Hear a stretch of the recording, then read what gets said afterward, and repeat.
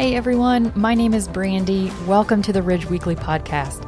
This week's devotional is from Roger Sealey, the Guest Services and Care Director here at the Ridge. We hope that it will encourage and inspire you as you continue to grow in your relationship with God and others.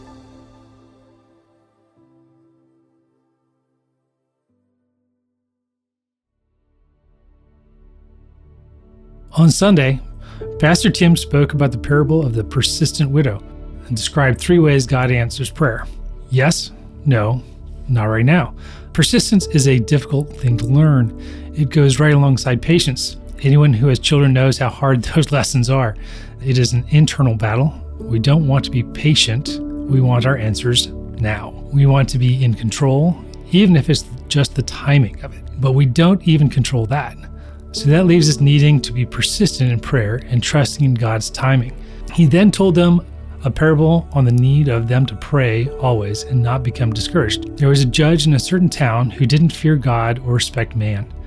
And a widow in that town kept coming to him saying, "Give me justice against my adversary." For a while he was unwilling, but later he said to himself, "Even though I don't fear God or respect man, yet because this widow keeps pestering me, I will give her justice, so she doesn't wear me out by her persistent coming." Luke 18:1-5.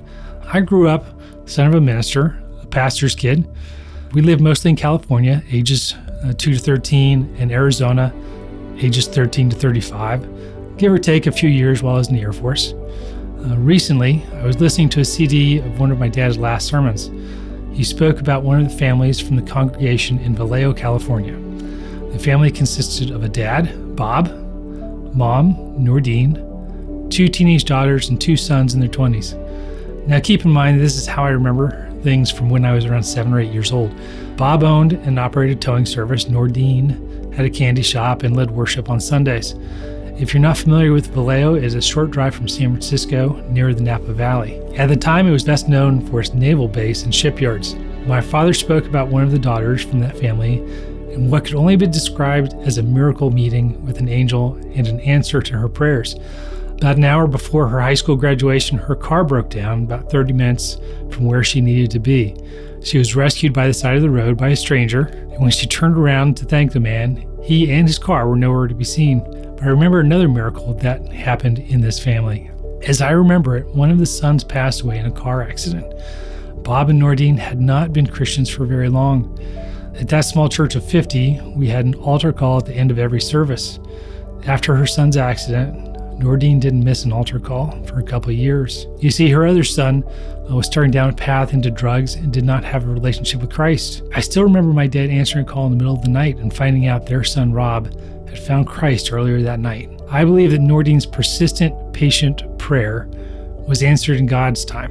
It may surprise you, but their son Rob led my Sunday school class a few years later. He was tremendously impactful in my life. Rob was open about his past drug use and steered me far away from it growing up. Rob wasn't the typical Sunday school teacher, and almost 40 years later, I still remember him vividly. God works miracles in unexpected places. I found out that God called Rob and his wife into youth ministry 30 years ago, and to my knowledge, they are still serving in ministry today.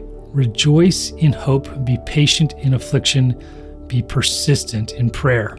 Romans 12:12. Is there something troubling you today? Is there something that you should be patiently and persistently praying for? Is someone in your life, perhaps a friend or a family member, in need of prayer? Bring it to God and be patient, knowing that our perfect God has our best interests at heart, and we can trust in His plan.